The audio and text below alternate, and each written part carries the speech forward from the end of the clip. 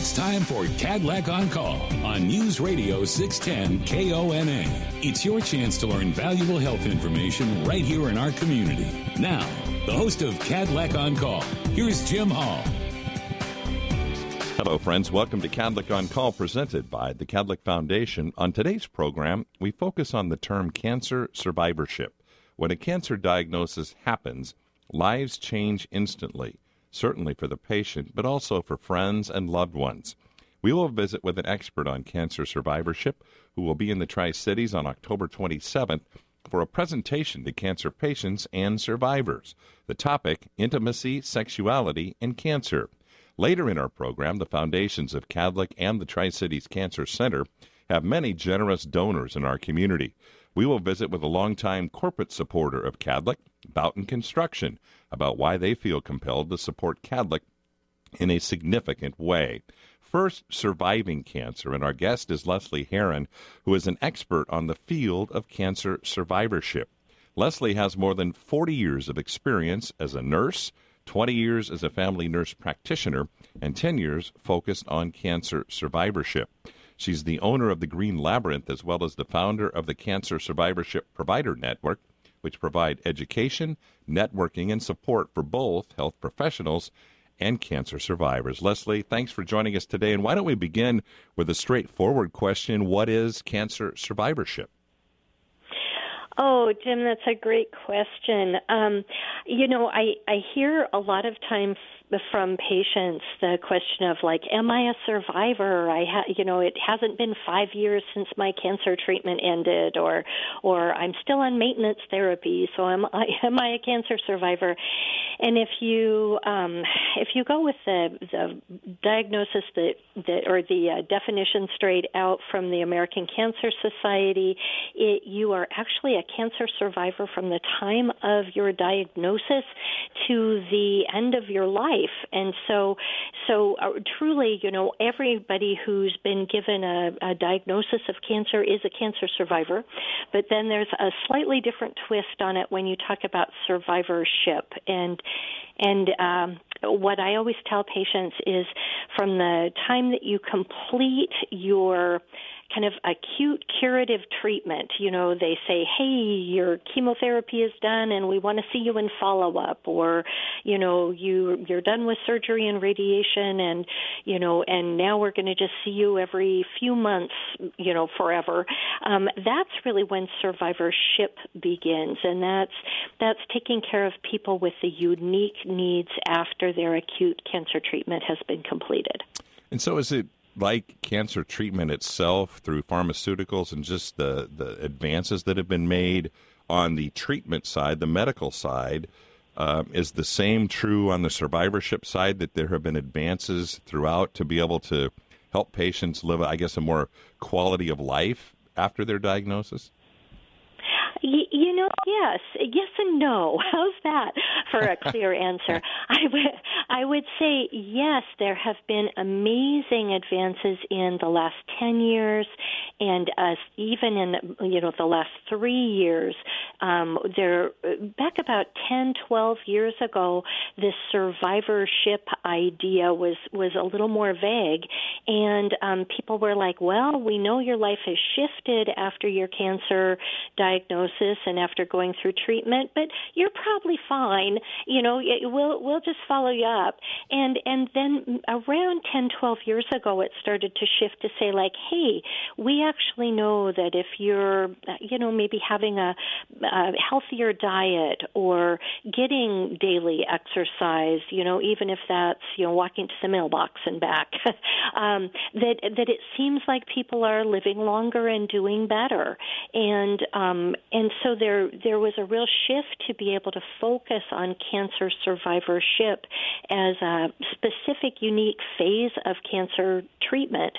And then I would say that even in the last couple of years, more research has been done on cancer survivorship populations, and now we're even better at being able to say, like, hey, I don't know, take that vitamin D, or make sure you're eating some fish, or exercising this many minutes a day makes a bigger difference than exercising that many minutes a day.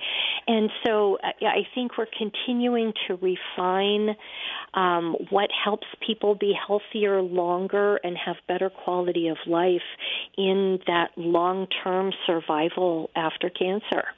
How did you migrate your medical healthcare career to this particular topic? We touched on that you are a nurse by training and became a nurse practitioner working in primary care family practice, and then now you are working in the area of cancer survivorship. How did that take place? I was in primary care for about 20 years, and we all think about, you think about going to your primary care provider, and maybe you're a person with high blood pressure, and so your healthcare provider is thinking like, oh, I have a number of patients in my practice who have high blood pressure, and all of them kind of, more or less have the same kind of things. Like I give them these kind of medicines, or I recommend they work on their cholesterol level, or, things like that.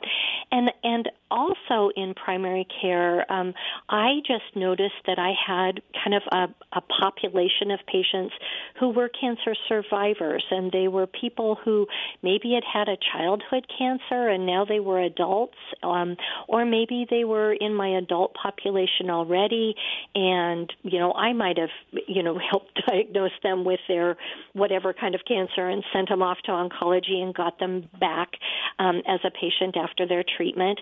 And I started really noticing over many, many years that this cancer survivor population had different healthcare needs than my regular folks, my non-cancer folks.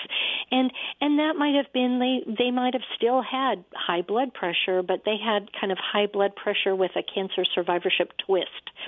And I noticed that my people who had cancer younger in their life and now were young adults or middle-aged adults had some different concerns, more fatigue, or maybe earlier onset of arthritis, or maybe more thyroid problems than say their age, kind of age-matched peers that hadn't had cancer.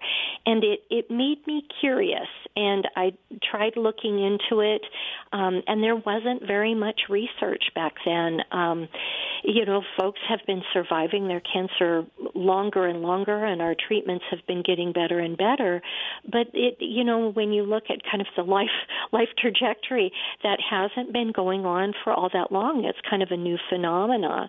And so when I was in primary care, and I would try to research, why does this person have thyroid disease when nobody else in their family has it, and the only thing that seems to be really different is that they had cancer and cancer treatment, or earlier skin cancers, earlier arthritis, things like that just didn't add up when I looked at kind of the rest of my patients. And so that curiosity led me to reading more, connecting more, asking my peers if they were seeing the same kind of thing. And when about 10 years ago, Fred Hutch and Seattle Cancer Care in Seattle had an opening for a nurse practitioner in their survivorship clinic, and I was like, yes, I want to do that. And it was in a selfish way in that I wanted to learn more, but then also I really wanted to help this patient population because it seemed like there was so little information out there. So interesting how it came this way, and certainly what I'm sure very fulfilling for you professionally. But I want to kind of tee up. We have to go to a break momentarily, but when we come back, we're going to focus in more on the topic at hand when you're here next week. And I know one of the things that you touched on, that survivorship, clearly it focuses on the patient, but also there's an element for the loved ones, the caregiver or spouse or the person that's helping them. True, right? That is so true. I think, if one person in your family has cancer, you're all cancer survivors. And so, obviously, as we go to break, when you're here on October 27th, it's happening. The presentation is titled Do Ask, Do Tell, Intimacy, Sexuality, and Cancer. And we're going to dive into that topic after this commercial break. The event is on the 27th of October at noon, and it will be held at the Wellness Center over at the Catholic Tri-Cities Cancer Center. And if you would like to sign up, it's free. All you need to do is RSVP. Call the phone number 509-737-3420. That's 509-737-3420, and register for that presentation on the 27th of October at noon. We're going to be back with another segment of Leslie, and we'll do that right after this. You're listening to Cadillac On Call on 610 KONA. This program provides general information only. Any comments or information presented are strictly for educational purposes. Cadillac and 610 KONA do not endorse any of the suggestions made by the presenter or callers. Now back to Cadillac On Call. Once again, Jim Hall. Welcome back to Cadillac On Call, presented by the Catholic Foundation, and we're visiting with Leslie Herron, who will be having a presentation in the Tri-Cities on Thursday, October 27th at noon at the Catholic Tri-Cities Cancer Center. The focus is Do Ask, Do Tell, Intimacy, Sexuality, and Cancer. And Leslie's expertise is in the world of cancer survivorship, and she's had a very deep career in healthcare as a nurse practitioner, working in family practice medicine, and the last 10 years, her career has focused on working with cancer survivorship. And Leslie, I want to dive into this topic that you're going to be addressing next week, and I guess the elephant in the room, you talk about hair loss, you talk about all of the different impacts that people face during cancer care. How did this topic come up and rise to become something that you speak on in a public setting so frequently? You know, it's funny. Coming from primary care, you do so much work in primary care. Whether you think you do or not, it seems like you do a lot of work around cancer. I mean, not cancer, but around sexuality, intimacy, relationships. People, wondering about family planning, and as maybe as someone has some health conditions and is getting maybe a little older, menopause symptoms and maybe erectile problems. And in primary care, that's just our bread and butter. We do that stuff all the time. But then when I switched over to working in the cancer center, it seemed like, we were almost back to elementary school, like spelling out, like they have SEX, and nobody was talking about it. And it seemed so foreign to me, having come from 20 years in primary care. And we know that cancer treatments can affect fertility, and we know that hormone therapies for treating cancer for men and women can cause changes in sexual function, changes in body image, early menopause, sexual dysfunction, whether it's vaginal dryness or erectile problems, and also just anxiety, worry, and we all know, how incredibly, sexual we feel if we're really anxious or depressed or worried about, finances or our longevity. And so I just started asking my cancer survivors, it's like, do you have any questions about intimacy or relationships or sexuality? And it was as if, the door blew open. Everybody, it seemed like, had a question, well, what about this? Is there any product I could try? Or I don't know how to talk to my partner about this anymore. Or I wanted to ask my doctor, but they never brought it up, so I thought maybe I was the only one. And it felt to me like we just needed to, kind of like the title of my talk, just give people the option to ask and give providers the option to give information, because it just seemed like this topic was not even on the list. Was it something that also came about because just the fact that the people, not so much the physical activities relating to sexual activity, but just the physical attraction of just, being friendly and affectionate and those kind of things, because they're, as you said, they're dealing with stress and anxiety and it's very, very serious, and they don't allow themselves to, remember that they can be affectionate with a loved one. That is so true, and I see it all the time in, and with, if we even just take it away from cancer and think about, okay, if I have a loved one who, needs knee surgery, I'm working with them, we're looking at the calendar, we're trying to negotiate days and times, and then, we're driving them to surgery, we're waiting for them to get done, then we're, helping them make sure that they're taking their pain medications right and doing their, knee exercises. And suddenly we've shifted from being a partner, a love interest, to being a caregiver.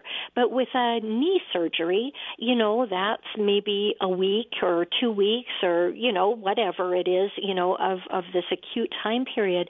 But with cancer, oftentimes, we have, maybe a year or a year and a half or multiple years of treatment, and suddenly that relationship really shifts to one of a patient and a caregiver, and not really remembering like, oh right, we actually really enjoy each other's company. Sure. And I was going to say, I wanted to touch on the providers and your work with doctors and nurses and people who are counseling patients. But one last question with cancer survivors and that as well is do you find after they listen to your talks and your education and your counsel that they just sit there and go, wow, it's a difficult and probably a touchy subject to broach sometimes, but I'm so glad that I learned this. That is what I hear from people over and over again. I feel like we all need permission sometimes. It's even permission to say like, I'm worried about this, or this has come up in my mind so many times, but I haven't been able to get it out of my mouth. And I do think hair loss, we all expect, maybe with chemotherapy to lose some hair, but everybody can see that out on the surface and warns you about it and prepares you for it, and you can say like, what do I do about this hair loss? But something that's more intimate and more something that's harder to talk about, just being given permission to say, this is something we expect, and if you have questions, you can ask them. Makes it okay to bring it up. Finally, you touched on the work that you've done to get to be able to, I guess, make this more of the part of your conversations with your patients and your counsel. How has it been in educating the provider community and helping them better understand this? It's actually incredibly rewarding to be able to give providers permission as well, and I do think that our healthcare providers, they don't want to be too forward, they don't want to be presuming, they don't want to kind of turn off their patients and oh yeah, well that doctor asked me about this, that'd be weird, and really giving the healthcare providers permission to bring the topic of intimacy and sexuality up as well, and say to them, our sexuality is kind of, it's, how do you have any headaches? Do you have any neck pain? Do you have any hair loss? How's your relationship? Are you having any intimacy concerns? And when you kind of roll it all into that, it's all part of dealing with the whole human being. And I think that has been really rewarding for a lot of healthcare providers to be like, oh, right, these are just other body parts, and it is okay and appropriate for me to ask about them. And even if it's not a big, deep conversation, I think just knowing that it's not a taboo topic does open the door for real communication then on both sides of the of the healthcare table. And so in the maybe a final 30 seconds, if you will, tie all this together. So is that what the message you hope folks that attend this would walk away from with?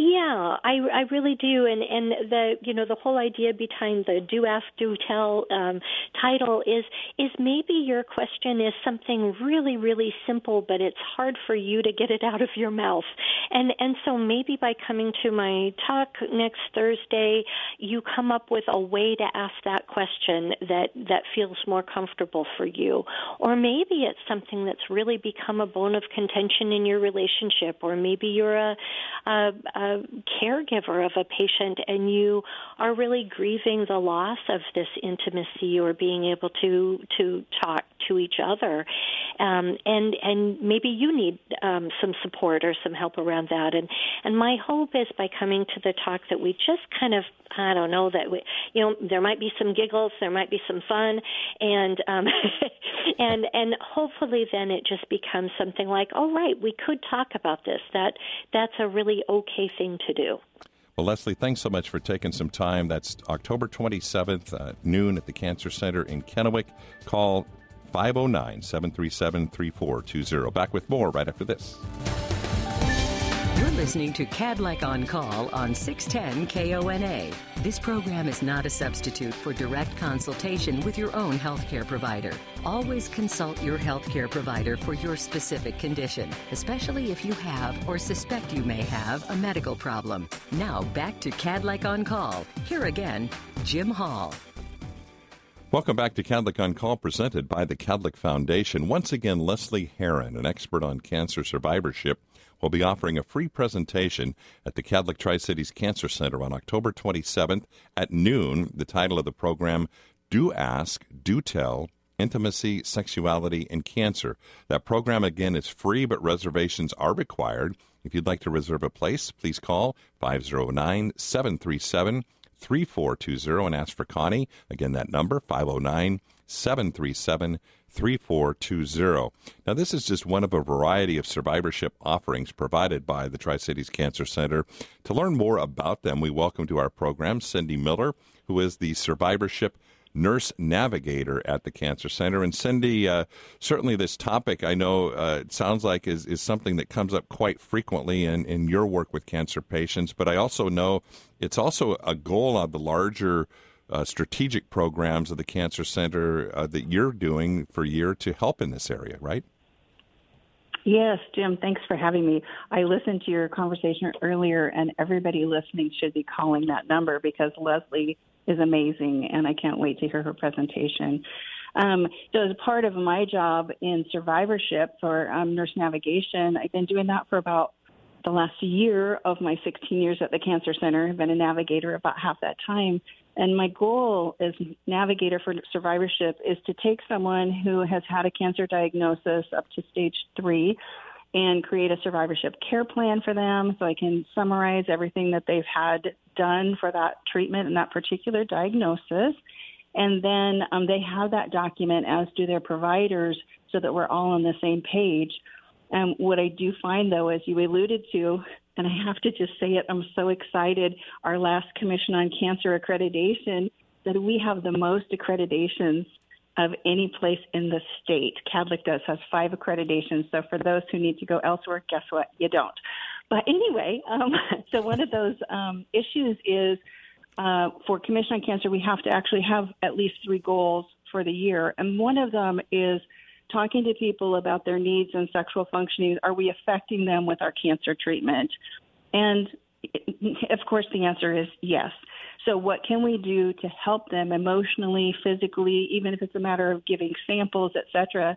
And sometimes as a nurse navigator, it's just plain a listening ear. Not all providers are comfortable with this topic. Fortunately, Leslie is amazing with that. So between comfort level and time, I know it takes sometimes a lot of time with a person. Doctors often refer to our nurse navigators or nurse practitioners, and I can spend as much time as you need if you're one of my patients to talk with you, find out what your needs are, and see how we can make referrals, if necessary, to make your life have a better quality. You know, and Leslie addressed it a little bit, is people's, they get cancer diagnosis at all stages of their life, and And I'm thinking of especially breast cancer awareness is this type of month, and so the focus is on that. And a lot of younger women are sadly impacted by breast cancer, and they may be still at the childbearing age and still want to have children in spite of a cancer diagnosis. So is that part of what this is all about, this effort and this goal? Great question. Actually, one of the things that should be done if somebody meets with a provider and it's going to somehow affect their fertility, the first thing they should bring up is, I still want to have children. Of course, the provider should be asking that, and there's possibility of egg preservation.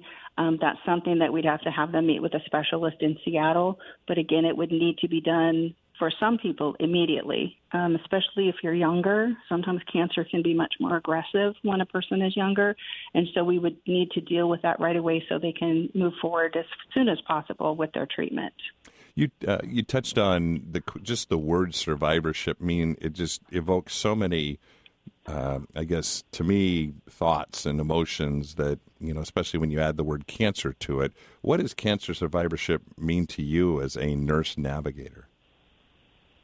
Well, it does mean a lot to different people. As I said, I worked with a number of, mostly breast cancer, but I just lost my mom even this year to ovarian cancer.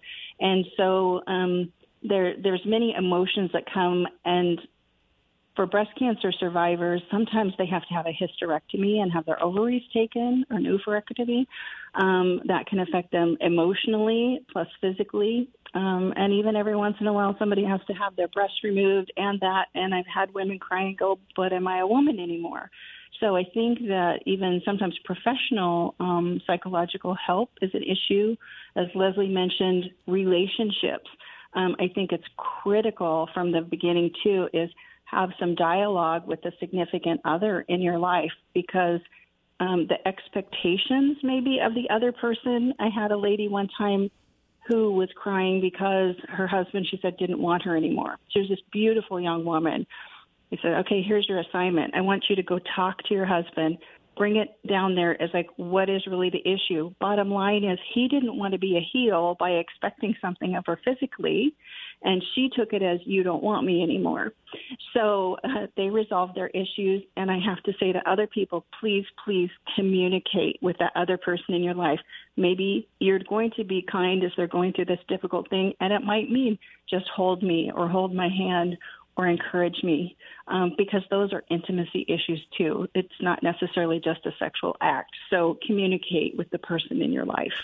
And you touched on that. Does it go to the broader, just in general, of any cancer diagnosis and any issue that someone is dealing with? Just those emotions just trigger so many thoughts, not only for the person's dealing with the cancer, but as you touched on, their family members, their loved ones as well. That is the importance of communication, that, hey, I'm scared, I don't know what's next, and all of those emotions rolled into one. And, that's part of our navigation team, too, is honestly, if that's what you're feeling, please call 509-783-9894 is our main number, and ask to speak to a nurse navigator or social worker, because that's what we can do. You're right. People freak out, and it's not necessarily just the person with the cancer diagnosis. As a matter of fact, sometimes they're the calmest person in the bunch. And I've had to advise people, not commonly, but maybe they have to actually temporarily cut someone out of their life, whether a friend or family member, because they're causing so much distress. So we want to help work with them, educate them, because a lot of times it's just misunderstandings too, or if it's something where it's a more serious diagnosis or later stage, that requires a different kind of support. But there's so much coming up that even I went to a meeting recently for a new drug out, and they said, we are actually talking about the possibility of curing stage 4 cancer for certain types of cancer now. So it's an exciting time in oncology. And would that be maybe a takeaway message from you tonight as someone that's listening, maybe just a newly diagnosed cancer patient, is know that things are changing rapidly and in many ways on the treatment side for the better, and to have hope and be positive? Oh, absolutely. And there's immunotherapies and so many things. And I guess my other takeaway, Jim, would be please call the Cancer Center if you're having the stress.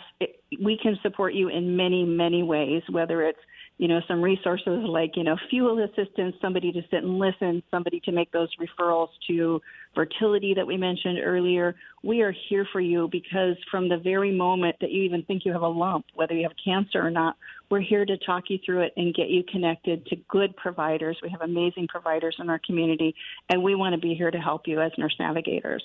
Well, Cindy Miller, Survivorship Nurse Navigator with the Catholic Tri-Cities Cancer Center, thanks so much for joining us tonight. And again, the talk happening on the 27th at noon.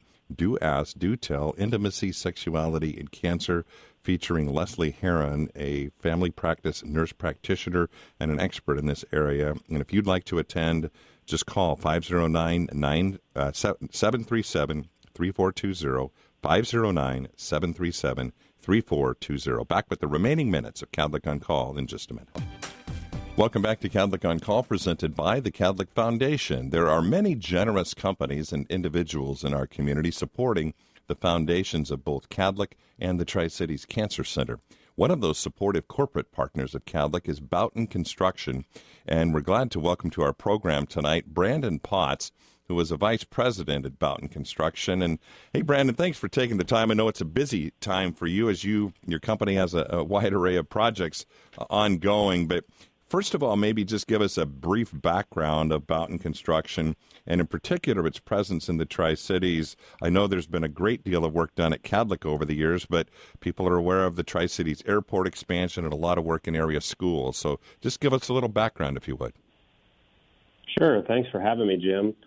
Well, first off, Boughton was founded in 1944, so we've been in business a little over 77 years. And our first project in the Tri-Cities dates back to an expansion to Lourdes Hospital, actually, in 1968. So 63 years ago, we set foot in the Tri-Cities, and we've been here in some capacity ever since. And we've completed, I think last time I counted, it was over 6 projects in the K through 12 sector for schools, a few higher education projects, obviously the airport expansion, like you mentioned, and then numerous projects for Cadlick over the years, parking structure, I think the first parking structure in the Tri-Cities, and several others. So we focus on commercial construction, and healthcare is a big part of that. Regarding healthcare, and it's interesting, as you mentioned, the variety of the types of projects that your company does. But in healthcare in particular, what struck me over the years is one of the things that has to happen is the operations have to continue, obviously, because they're 24/7 operations at a hospital. Does that add a little bit different dimension and element to the type of approach you take to those kinds of projects? Absolutely. Healthcare construction is inherently difficult and complex. So with these projects, we often build while there's staff and physicians that are delivering patient care on the other side of a wall. So a lot of thought and planning goes into things that you can't see as you're driving by the project. Detailed logistics plans, rigorous safety programs focused not only on infection control, but minimizing impacts to patients, staff, and visitors. And through our deep roots in healthcare, we've really honed these tools to help with facilities like Cadlick. And I was going to say one project that stands out in my mind, people see the 10-story Cadlick River Pavilion, which is essentially all devoted to patient care. Most of the floors of that facility are patient rooms, not to mention operating rooms and the like. But I can recall one of the expansion projects related to the River Pavilion and seeing a sign as your team, the workers, would go to work, as you say, while patient care is provided, that there's an actual sign that was up there that said, please keep in mind that you're working in an area where there are patients receiving care, next door, down, on the floor below, et cetera. Is that just part of the whole philosophy behind that? Absolutely. We train kind of all of our staff and try to develop a mentality when we start projects like the tower expansion to treat it like it's your family member that's on the other side of that wall. And having had both my son and daughter have procedures in Cadlick, it's pretty easy to do that. You can picture that. So we try to make sure that everyone that sets foot on a hospital campus really treats it like it's their patient in the hospital, it's their family in the hospital. And maybe on that topic, for the company that, relative to the work that you've done at Kadlec and other healthcare facilities, what does it mean to you and your company to have had a hand in these roles in these major healthcare projects that, they're healing people, or they're delivering babies, or they're having operating rooms where people are being made better? What does that mean to you and your colleagues? Well, it really goes back to our purpose, Jim. Our purpose as an organization is to build two things. That's places that matter and relationships that last. So the way we look at it, there's few things that matter more than helping our healthcare clients meet both the short and long-term needs of the communities they serve. So, we look at it in one aspect, like patients rely on healthcare professionals every day, often in life and death situations, and they deserve the same dedication from us as a contractor. And so that just speaks to our roots as building places that matter. A quick comment, if you will. Obviously, I work in the area of fundraising and community involvement with Kadlec, and I know your company has had a long-held commitment to being supportive of the community in charitable projects. Why is that? Well, I'd have to go back to our purpose statement again, just of building places that matter. Often our clients are nonprofits, and our communities rely on them to improve the quality of life in the community. And that's a place that matter to us, and we just thrive on getting involved on multiple levels and in organizations like that. And finally, I know you and your family have settled in the Tri-Cities a few years ago. And why the Tri-Cities? I know you have a personal healthcare connection to Kadlec, and healthcare in particular. Your wife is a nurse, I understand. Yes, she is. She's a pediatric nurse. She's been a nurse for over 20 years and actually works at Kadlec on a peds floor that we built. But her brother and sister-in-law are from the Tri-Cities, and just over the years visiting them, we have 4 kids, and we're really just drawn to the sense of community that exists here.